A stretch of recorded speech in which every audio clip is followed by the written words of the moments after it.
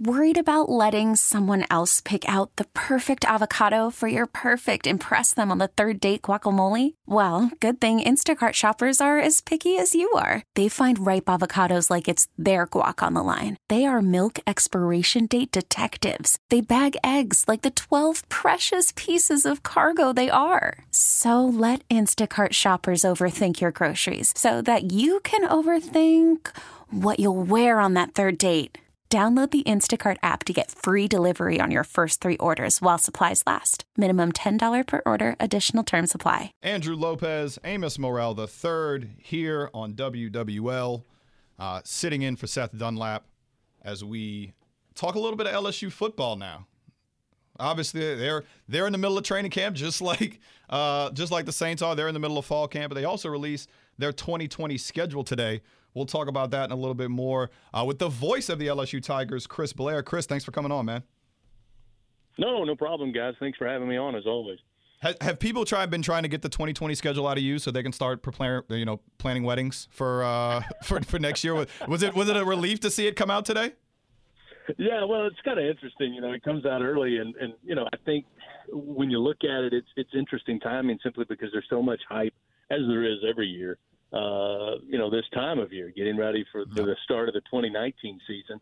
But scheduling, just like recruiting, now we've got games scheduled through 2027 and beyond. So I think from a fan standpoint, it's just another piece to keep the fan involved and keep them engaged. And, I'm sure there were plenty of conversations all across offices and everywhere people went today when they got to look at the schedule for 2020. But unfortunately, I'm just like everybody else. I hear that it's going to be released. I was told it would be at 1 o'clock, and I sat staring at my phone, refreshing Twitter until it popped up. So, but I think it's just another thing to kind of engage fans and get some conversation started, and probably some smack talking started for 2020. A little bit of that smack talk comes around with how they've kind of changed that schedule. That Arkansas game that has traditionally been in November moved up into October now. You're finishing with 2 kind of road games, so it's a little bit different than kind of LSU fans have been used to in the last few years.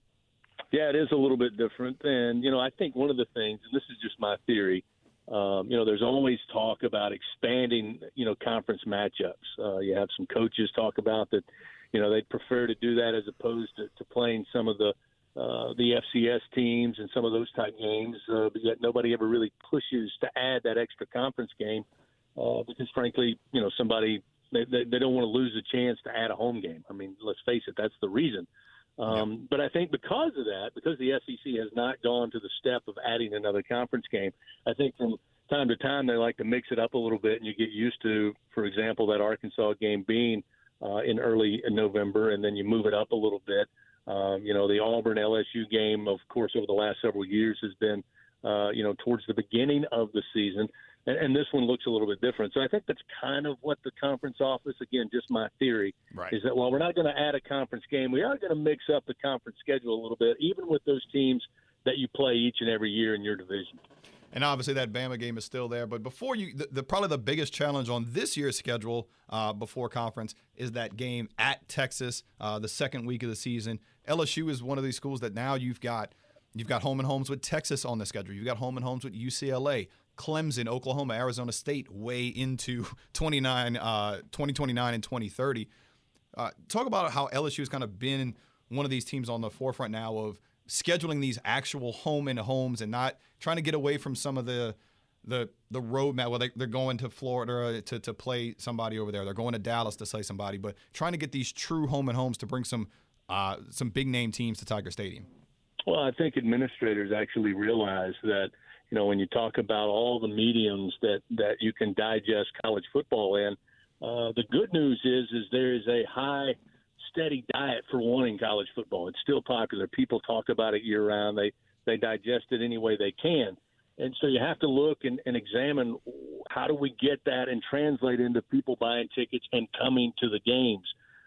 Because from an economic standpoint, that's where the school wins.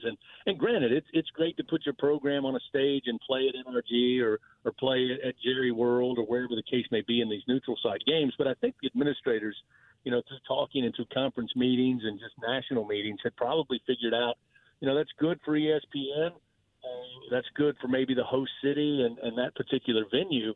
But there's something we're missing out on. And I still believe that ESPN and CBS and Fox and whoever else is going to go cover that game, whether you play it in Austin or whether you play it in Dallas or whether you play it in Baton Rouge or whether you play it at the Superdome. So I think from an economic standpoint, it makes sense. So I'm happy that LSU is doing that because I think it, again, adds to the vibrancy and fan fuel for college football when they're played on campus. So I think subconsciously fans are going to like it, but I think there's a more practical approach to it, not only for the economic reason, but I think because of, the playoff. And if it's not going to expand, you need to have these big-time matchups, and you need to have those matchups one year at home, and then you're going to have to prove it in a given year on the road. A lot of fans right now are, I don't want to say concerned about the offense, but they're kind of excited to see what this offense can do last year. Obviously, we saw what Burrow was able to do toward the end of the year, how much he was averaging in those last 3 or 4 games. How much do you think they end up showing against Georgia Southern in that opener before getting to Texas, before you get to that big game that is kind of circled as I've seen it called the best non-conference game in college football this year. How much do you think they end up saving before they kind of head to Austin? Well, I think as far as the playbook is concerned, I agree with you, and I think I agree with what most fans believe, is that you're not going to see them go deep into the playbook. But I think that what you will see on the field against Georgia Southern is going to be enough of a change that people are going to say – they're not going to be able to sit back and go, you know what, I'm not buying it yet. I'm not buying this new offense and this new philosophy. I think what you'll see in what they run, formations that they set up, the way they utilize receivers and running backs in the passing game, I think is going to be enough for people to go, okay, we get it now. The last 4 seasons that I've been around, there's always been a question mark about the offense. Is it going to throw more? Are we going to be more prolific? Are we going to be able to score points? When we face a defense that's big and hulking and fast and talented, are we going to be able to find a way to score and move the football without just being able to line up and knock the other guy over? This year it's different, as you pointed out. I think people are pretty much sold on this new philosophy. I think hiring Joe Brady had a lot to do with it. There's no reason to go get a guy like that if you're not going to let him do what he's really meant to do. And from all indications, talking to the media, Coach O has said, hey, this is the guy, Steve Ensminger, who has no ego. And I think that's a big part of why this team has a potential to be successful, guys, is that he's like, look, this is not my bread and butter. I know more football than most people, but this is, a new aspect of it, some new tools that Coach Brady can bring in. So this year, the difference from me is that it's not really about are we going to be different. They're just excited about what the differences will be. So, again, I answered a big, long-winded answer. No, that's good. Question. but I think you're going to see enough to know this doesn't look like LSU last year or LSU 10 years ago, regardless of how deep they go in the playbook against the Eagles. Before we let you go, speaking of things that don't look the same, have you had a chance to go lay in one of the pods in the locker room? Have you had a chance to lay down? All I see is a bunch of social media pictures of kids taking naps right now. Have you gotten a chance to lay down in the new locker room? Hey, I'm going to be honest with you guys. I'm trying to be the cool guy, which is every time anybody goes in the locker room, that's the first thing they want to do is go run, lay down in one of the pods, take a picture and tweet it out or put it on Instagram. I'm trying to withhold and be able to resist the urge to do so. But it is a phenomenal facility. I know the guys are excited about it, and that's what it means this day and age to have the biggest and the best. And right now, LSU's the cream of the crop. I mean, it's an amazing facility to see. But no, not yet. I have not decided to. And plus, I'm also afraid that I'd be sitting down and say, like, Tyler Shelvin's pod by accident or possibly Michael Divinity's pod. I don't want to be caught by those guys anywhere near their stuff. So I haven't done that yet. Maybe I will. All right, Chris. Thanks for coming on, man. No, thanks, guys, for having me. I appreciate it. Have a good week. All right, guys. We're going to take a quick break. We'll get to that phone line with Howard. We're going to get to you when we get back. Amos Morale III, Andrew Lopez here on WWL. We'll be right back. Okay, picture this. It's Friday afternoon when a thought hits you. I can spend another weekend doing the same old whatever, or I can hop into my all-new Hyundai Santa Fe and hit the road.